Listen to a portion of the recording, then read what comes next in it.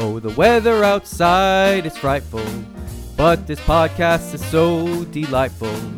And if you got no place to go, listen to Judo Chop Suey Show. Yuletide greetings and salutations, everybody out there in podcast land. This is the Judo Chop Suey podcast, and I'm your host on this very special holiday edition of the podcast, Judo Dave Roman. What makes this special? I don't really know. I'm just playing this different music in the background, that's all. This is not going to be a podcast about Christmas or anything like that. Even though I kind of like the holiday seasons these days, I'm not as much of a Scrooge as I used to be. So on this episode of this esteemed podcast, I'm going to talk a little bit about promotions. I want to have a revisit the discussion on Nage no Kata, probably from my perspective on performing Nage no Kata. But first, I want to talk about a great training session that I had earlier today at Ybor City Jiu-Jitsu Club, which is the place that, as many of you know by now, that I do Brazilian Jiu-Jitsu at. I'm sure maybe a few of you haven't listened in a while saying, "What, Dave, doing Brazilian Jiu-Jitsu? Oh my God." Yeah, no, it's true. I am doing Brazilian Jiu-Jitsu. I've been doing Brazilian Jiu-Jitsu for the past 3 months there. You're all caught up. Thank you very much. Oh, and not only that, I actually purchased my very first Brazilian Jiu-Jitsu gi, which is one of those Amazon specials that I got for like $50 or so. But it's nice and lightweight, so as I joked around on my Instagram, I now have the power to defend any throw from any judoka by just sitting down. Oh, and just to be clear, when I said earlier today, I'm talking about Sunday, December 2nd. That's the time that I'm recording this section of the podcast, if you guys need to know that. All right, where was I? The open mat session was a lot of fun today. There were probably about 25 to 30 adults of all age ranges and shapes and sizes. As usual, I was probably one of the smallest guys there. But we had a lot of fun. There was a lot of randori, probably at least a half hour's worth of randori, which led into the open mat for Brazilian Jiu-Jitsu that they have at that club at right around 1 o'clock p.m. So if you local listeners want to roll some Brazilian Jiu-Jitsu, there's an open mat session at Ybor City. But yeah, there's probably, I probably managed to get in about 5 rounds of randori. They were fairly quick rounds, but I'm going to be posting a video of, what the session looked like on my Instagram. And you could follow me on Instagram, which is at La Vida Judoka. As I said before, I'll say it again, my Instagram is awesome. Oh, and before I forget, I'd like to give a special shout out to Simon and Mark and a few of the other people that I met today who are also listeners of this hideous podcast. I really appreciate that you guys tune in and listen and gave me some very good feedback. I love meeting the listeners, not only just today, but when I was out at JudoCon, there were several people that came up to me and introduced themselves, say, "Hey, I listened to your podcast." And that's really cool. I never thought of myself as somebody that people would want to actually talk to or something, but they do, and it's cool. It's cool to meet new people. So thank you very much for checking out the podcast, and thank you to all of you who have continued to listen to this podcast over, I think I missed the 2-year anniversary of this podcast. I'm not even sure when that is, but I know it's been 2 years. That's quite a long time. I'm surprised I'm still doing this thing, but yeah, so happy belated birthday to the podcast. Thank you very much. All right, moving along. I want to talk about a promotion that happened at JudoCon that I neglected to talk about in my last episode.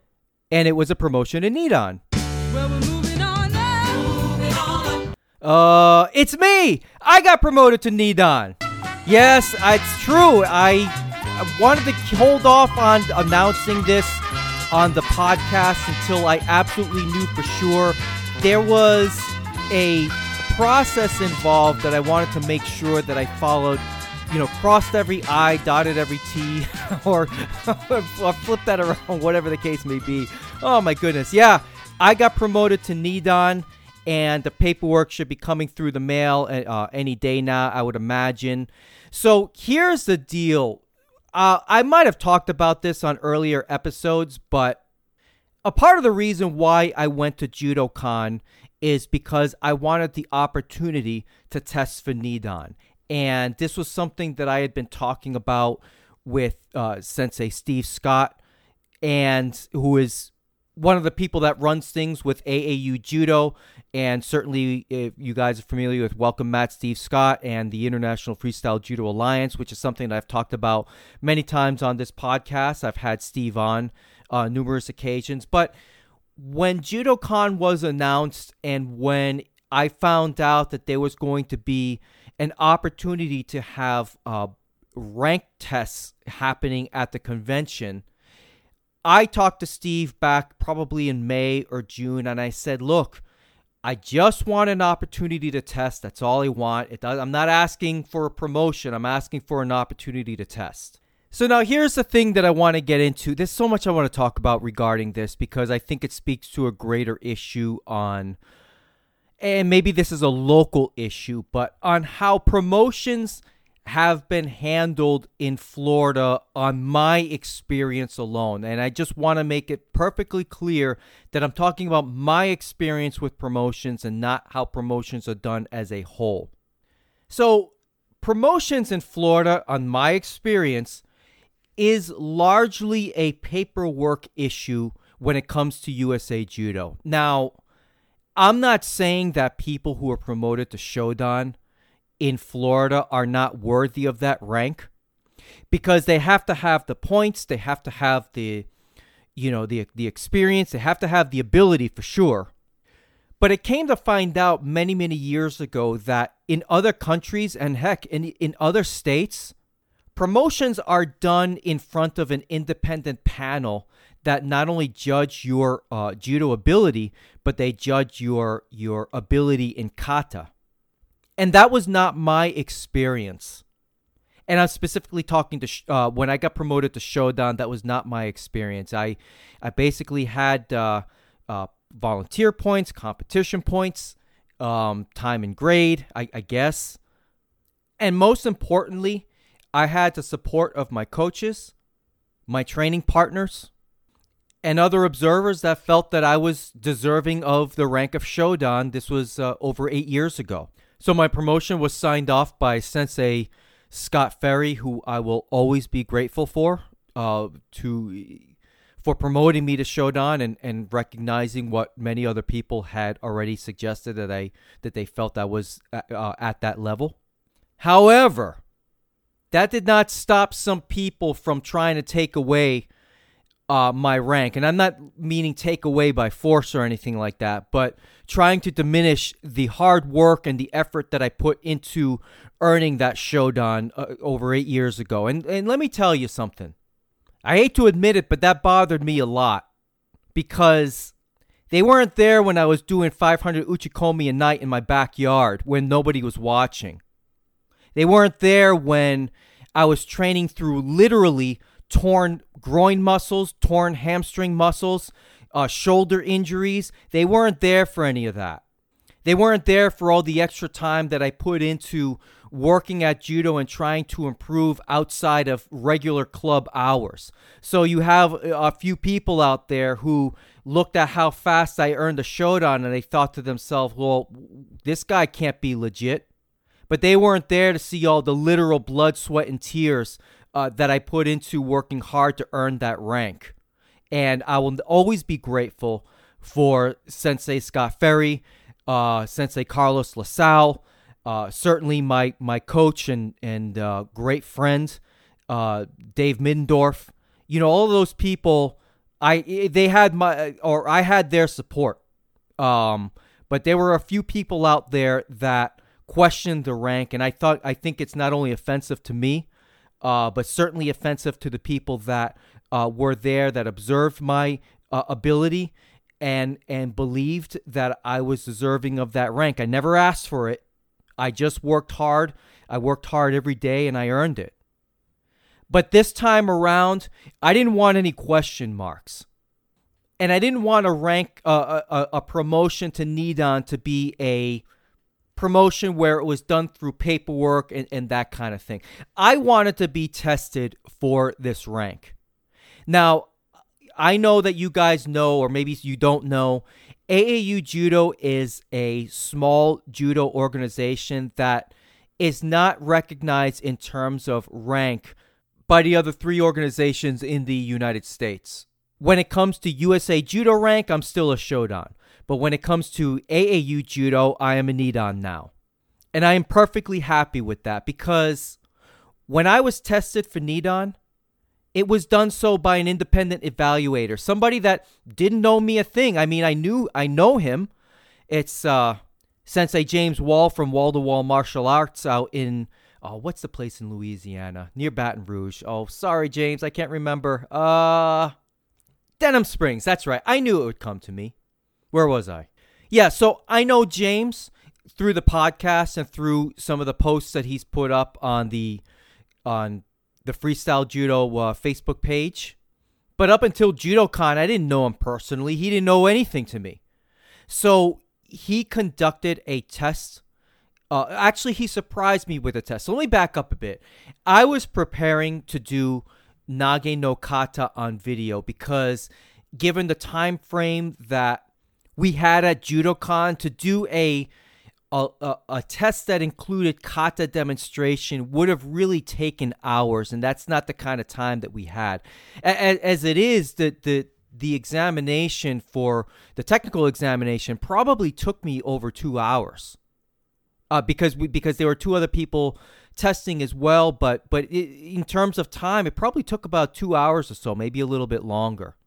So working in kata with that mat space with so many people on the mat, it just wasn't going to be possible. So I was given the option to record on video my Nage no Kata. However, I needed to get this done before JudoCon, and I couldn't get it done. I had a date scheduled with my good friend Judo Joe Kaiser, who I'll have on a podcast at some point again. But we had a date set and plans fell through, and that's just life. And I went into JudoCon thinking I wasn't going to test. I let James know. I said, hey, I just couldn't get the video done. The timing just wasn't going to work. And it's unfortunate, but that's just the way it goes sometimes with life. So, and he understood. So I went out to JudoCon just looking forward to meeting all the great people and taking part in all the seminars. And that's when I was asked to be an uke for a fellow testing for his Yodan. That's Lester Martell. I talked about him on my last episode. And while I was being his uke, James had asked me to start demonstrating a lot of the same things that Lester was demonstrating. And I gave it a go. I didn't realize I was going to be tested on the spot. I was completely unprepared, quite frankly. Well, I shouldn't say unprepared. I was surprised, but I certainly was prepared because, well, heck, I've been doing judo for 12 years. You know what I mean? If after this amount of time you can't demonstrate, the majority of the throws in a judo syllabus, then you got to wonder what the heck you're doing. But anyway. So I demonstrated a lot of throws. I demonstrated a lot in the waza. I know James had seen me move and seen me do randori the Thursday night that I got in. So I was independently evaluated. And I performed. I managed to do the Nage no Kata video for him. And I submitted that, and it was good enough. And I'm going to get into Nage no Kata because there's a lot that I want to talk about with regards to that kata and the challenges that I faced while learning it. So I am very proud of this rank, not only because I worked hard for it, but I was independently evaluated against standards that are comparable and maybe even tougher than some standards with other judo organizations around the world. They're certainly comparable to the judo organizations in the United States. And I know like the USJA and the USJF, they do have independent promotion boards. At least that's my understanding. USA Judo, not so much because, well, I really don't know. For Shodan, I didn't have to go in front of an independent panel to have my judo evaluated, but I didn't want to go through that again. And as I've said many times on this podcast, I respect Steve Scott and I respect the standards set forth by the Judo Black Belt Association. And, this is a very vibrant organization online. I don't think anybody puts out more judo videos than Steve Scott. And if you go on the Facebook pages, it's a very vibrant community. We're all trying to learn from each other. We're all trying to spread judo in our local areas, and we're all very excited about what this can become. And to be very clear, this rank for me is a very personal thing because of really what I talked about before. So, but this isn't one of those type of things where I'm going to go into other clubs and make sure that in the lineup I'm standing in front of all the Shodan. Like that's not my deal. I really don't care about that. This rank is a very personal thing to me, and I'm very proud of it. I'm very proud of the effort that I put forth to earn this rank, and I earned it. Nobody can take this one away from me. You could, people can criticize, well, the few. There was really only a few, but it still bothered me a lot because of all the sacrifices that I made. But nobody can take this one away from me. I earned it, and I'm going very proud of it. And yeah, that's it. So moving on, I want to talk about Nage no Kata in relation to this test. And again, I don't know if this is a Florida thing or if this is a national thing or if this is going on around the world. I don't know of any clubs that regularly practice kata. And look, I'm sure many out there that do, but certainly I'm not aware of local clubs, maybe save for one, but I really can't be a part of that club for a couple of reasons, mainly because you have to have YMCA membership, and I'm not going to do that. But anyway, apart from that club, I don't know of any other place that teaches Nage no Kata. And it really makes things difficult because if nobody teaches Nage no Kata, how are you expected to learn it? Well, I took on that challenge, and let me tell you, learning Nage no Kata on my own and then trying to teach Judo Joe on his role as uke was by far the most challenging endeavor I have ever experienced in judo. Shocking, right? But it was. When I talked to Steve Scott many months ago about testing for Nidan, he said that I had to have my Nage no Kata be solid. And I studied video. I pause, rewind, look at the foot here, look at the foot there, and then trying to not only learn it for myself, but teach my good friend Joe on his role. Man, that was the hardest thing I have ever done in judo. I couldn't believe how difficult it was. And Joe and I probably practiced over the past 6 months. We would spend 20 minutes here, 30 minutes there. We'd miss a couple weeks. We'd try again. We piecemealed this thing. And then when it came to capturing this on video, we had to do a couple of takes because there were a couple of screw-ups. And I'm not going to post a video of my Nage no Kata. I'm very pleased with how it ended up given the circumstances. But if the Kodokan, the Nage no Kata demonstrated by the Kodokan is the standard, my Nage no Kata was far below that standard. And that's kind of the standard I set for myself. And that's a standard that I would challenge anybody doing kata that they set for themselves, because I just think kata should be much more than something we brush up on when a promotion is coming up. And I see for myself how beneficial learning kata is for your overall judo development, especially if you're just a recreational guy like myself. None of this kata talk really applies to people that go to real competition clubs. And when I mean real competition clubs, I mean places that really travel, or they've got guys that compete on the international circuit. There's a lot of places out there that think they're a competition club, but they're not. To them, I would say, know who you are and make sure that you're teaching your students all of judo and not just the latest competition tricks or whatever the case may be. And please understand, I'm not putting any clubs on blast or anything like that. I'm just trying to stress the point that if you're a recreational club, it's really important to teach all of judo. Perhaps if I was more diligent in pursuing more knowledge on kata and trying to get better at throws that I wasn't very good at, perhaps by this time I could have already been a sandan. I know there are many people that it may take them 6 years to get a Shodan, another 2 to 3 years to get their Nidan, and then if things really move fast, they could be working on their Sandan with the amount of time that I've been involved in judo. I've certainly known people that have been involved in judo for as long as I have, and they already have earned their Sandan, probably through competition mostly, but and this is a lesson that I kind of learned throughout the 8 years of being a Shodan. You know, when you first get that black belt, you're very proud of it. You think you could pull chicks with it, but you really can't. But you're on the match, you're really proud of the effort you put forth in getting that rank. So you kind of just visit clubs, randori, have fun, enjoy being a Shodan. You go to classes, you learn something and this and that. But, that's pretty much what I did for a very long time. And I never really gave much thought to earning my next rank until really I started getting older and I started slowing down and I started realizing that, well, I need to have enough rank to be able to teach and to be able to promote.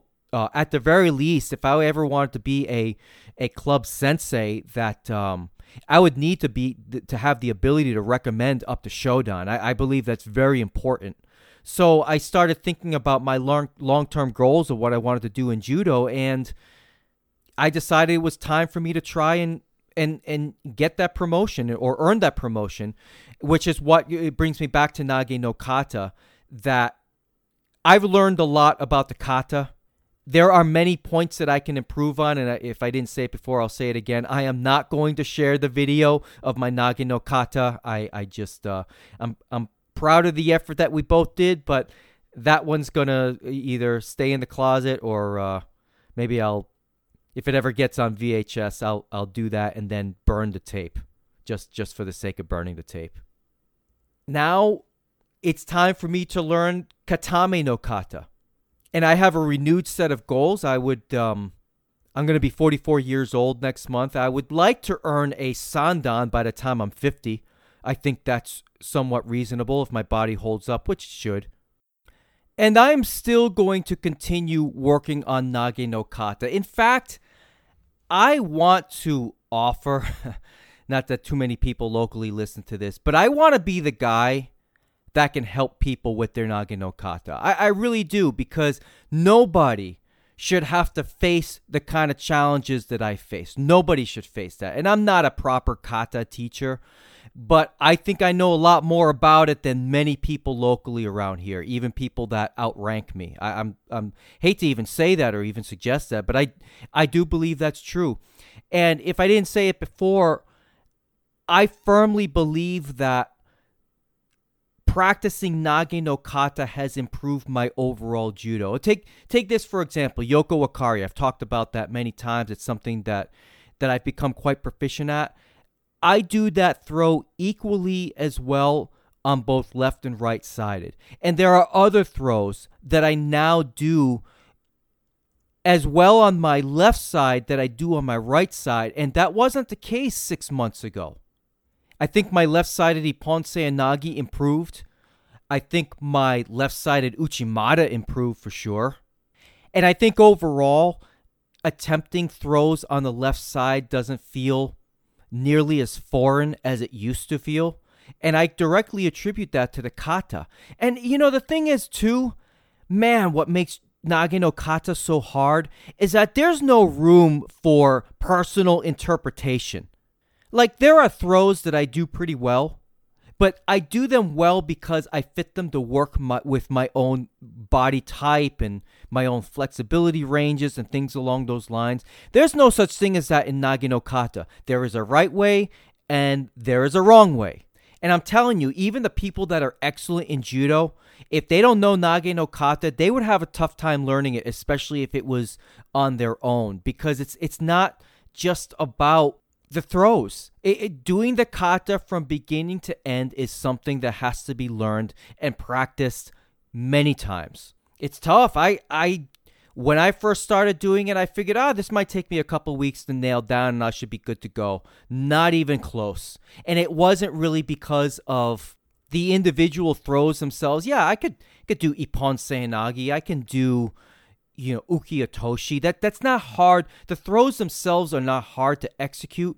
Uranage was very hard to execute. I had to do what I would call, or what other people call, a soft uranage, because I think uranage and nage no kata, the way that it's demonstrated by the elite competitors and by the way that it's demonstrated in the Kodokan video, that's not easy to do without proper instruction. And again, learning it on my own, I did not have proper instruction. I've already said that, but there was that throw in particular. I thought there was too much risk for me to mess up, especially working with a training partner that didn't really know nage no kata either. So we decided to do a soft version of uranage in that instance. But doing it just how it's done that you see in the high-level videos, it's not easy. It is just not easy at all. And I hope to continue to work on, I will continue to work on it. I hope that there will be kata clinics sometime next year that I can be a part of and learn more about this kata, because I really believe it has helped my overall judo development. And I encourage all of you out there, maybe with the exception of the truly elite guys and even the elite veterans, but I encourage all of you to give it a chance. You're going to be better at judo if you practice it. I guarantee it. And there's one more thing I want to talk about in regards to kata that, this will be the last of it for now. While learning nage no kata, I picked up a book called Judo Formal Techniques. It's a book that I'm sure anybody that's been around in judo for some time has heard of and or read. Well, I have not read it up until maybe 3-4 months ago. I found it at a really awesome bookstore in downtown St. Petersburg, and I've often heard that this was the book for the entire Randori no kata, which is, of course, nage no kata and katame no kata. So I picked it up, and I've read bits and pieces of the book. And I hate to say that I've read bits and pieces of the book, because that implies that I'm just picking and choosing subjects that I want to read up on, and that's not really the case. A lot of times I find myself reading several books at a time. I have used this book as a means to improve on some areas of my nage no kata, but I've also spent some time reading up on the history of kata, and it's really fascinating. I know I've talked very, very briefly about Don Draeger, who is one of the authors of this book, and Draeger is a guy that I've often heard about over the years, and there's something about this guy that was very different compared to many other people that were influential in judo in the United States. I'm shocked that he's only a Godan in judo, and that could be because he spent his entire life learning a variety of Japanese martial arts and not just judo. But his knowledge and his research and his expertise on the subject of kata and judo is just nothing short of remarkable, and I'm just really blown away. This is not going to be a formal book review by any means. Maybe one day I'll do a formal book review of Judo Formal Techniques, but when reading through the history of judo and the importance of kata and why things are done a certain way, it really struck me that of all the judo books that I've read, nobody has written judo or about judo in a way that Don Draeger did in this book, and it's just so different. It's really, really, really something else, something that it's just not very common. But his understanding of certain principles, certainly of the Japanese culture, is one that's really impressive. I would like to read a small portion of the book, which comes from the historical background section of Judo Formal Techniques. And it goes to show you that, one, again, Don Draeger was a very researched person, especially when it comes to Kodokan Judo. And even though he did not know Kano personally, he very much understood what Kano's intent was for creating judo and especially judo kata. So he writes here, "It is evident that Kano was unshaken in his belief that physical education must be performed not for the sake of physical culture alone, but as a means of properly guiding the young in the development of a wholesome personality. He established judo as an integral part of school physical education on the basis of what he called the three-culture principle. This suggests a balanced approach to education and consists of intellectual, moral, and physical disciplines.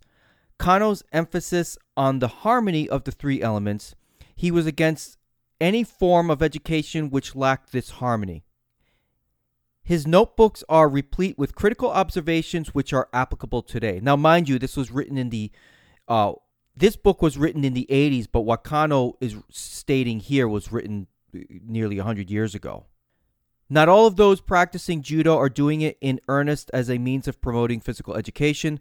Special attention must be paid in order to not overexert any part of the body. The formation of untoward habits or functional disability must be carefully avoided.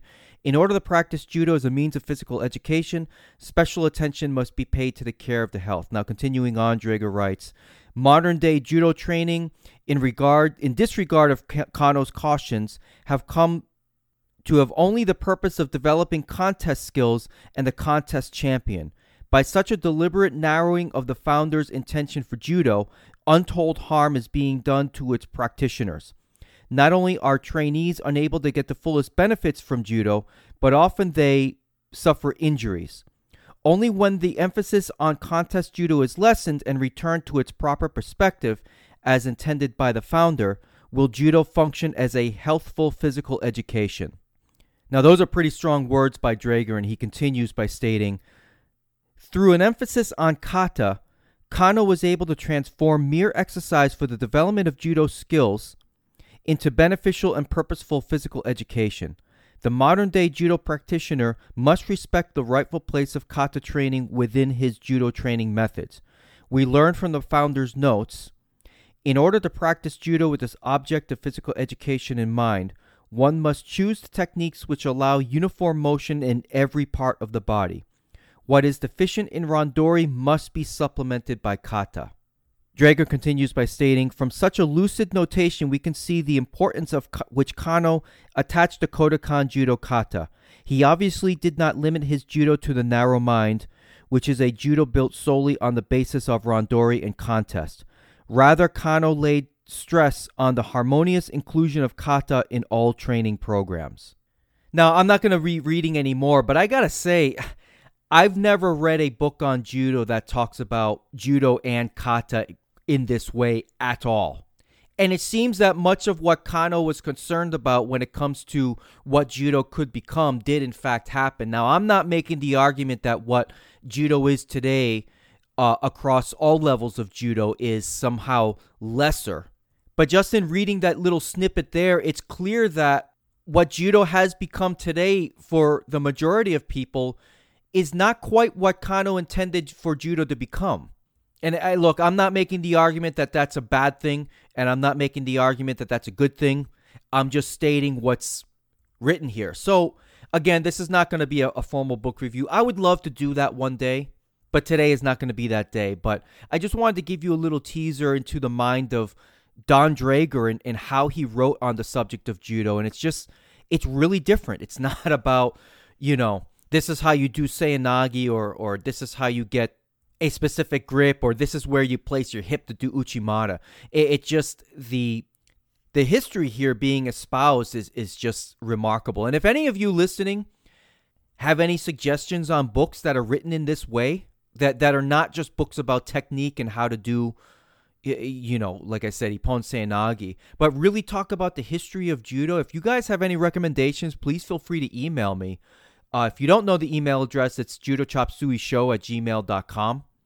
So I highly recommend that if you are interested in learning kata at all, I should have bought this book 7-8 months ago. Really, I should have probably bought this book 10 years ago, but I didn't because no one really told me about it. I have Best Judo. That was the very first book that I got, and Best Judo is, I think, one of the best judo books ever written in terms of how to do techniques, more of a kind of a how-to book. And I have a few of the Masterclass series, which is also excellent, especially the ones on Tai Otoshi and Uchimata. But again, those books don't talk about judo in this way. This is very different in some ways, very refreshing. So highly recommend it. Now, before I wrap things up on this holiday edition of the Judo Chop Suey podcast, I want to talk about ways that you guys can help support the podcast. It's something that a lot of you over the past 2 years now have asked me, can we send you money or support the podcast in some way? And I've hesitated on asking for money per se, or setting up some kind of Patreon, because I just don't have the time to do extra bonus content or things like that. So I've been trying to, it shouldn't have taken me 2 years, but I've been trying to think about ways that, how could you, the listener, give back to this podcast? Well, I'm going to offer a way if you guys are interested. So as you know, I have been talking about CBD and using CBD products for not only pain management and pain relief, but also for different things related to, I don't want to say, again, like I've said it before, I don't want to sound like I'm some kind of super high-strung, anxious guy, but certainly over the past 3-4 months that I've been taking CBD products, I've been, my life has kind of improved in different areas, certainly with the pain management part of it, and it helps me train. It does. It keeps inflammation down. And just to give you an example, probably about 10-12 years ago, I during judo training, I broke my ring finger on my left hand. I actually happen to have a video of that. But whenever my joints are swollen, I can't put any rings on that finger. However, when I take CBD, I am able to put the rings on my finger or my wedding band on my finger. And I know some of you may be thinking, oh, gee, what's the big deal? You can't put your wedding band on your finger. Well, I just wanted to give you an example of how the product helps me with inflammation in my body. That's probably the most obvious way of explaining how it works without, just being generic and saying, oh yeah, it helps with inflammation. But I wanted to give a specific example. So going back to how you can support the show, on the podcast show notes, I'm going to provide a link to a referral code for the company that I use to get my CBD products. Just recently, I bought myself some CBD isolate so I can make my own CBD tinctures. It's a lot cheaper to go that route. But in terms of this company, it's CB Distillery. That's the company that I use, and not only their products fantastic, but they are by far the most budget-friendly products on the market, without question. And as I said earlier, the company I use is called CB Distillery. You can go there, www.cbdistillery.com. That's the company I've decided to go with. So the way you can support this podcast, if any of you listening are ever interested in purchasing CBD for yourself to experience some of the same type of health benefits that I've experienced, I'm going to provide a referral code. And all you got to do is just use that referral code if you order anything from there. And I'm going to get a little bit in return. That's it. So in a way, by helping yourself, you're going to be helping me in the process. All right, so I think that's going to do it for this episode of the podcast. I appreciate you all tuning in.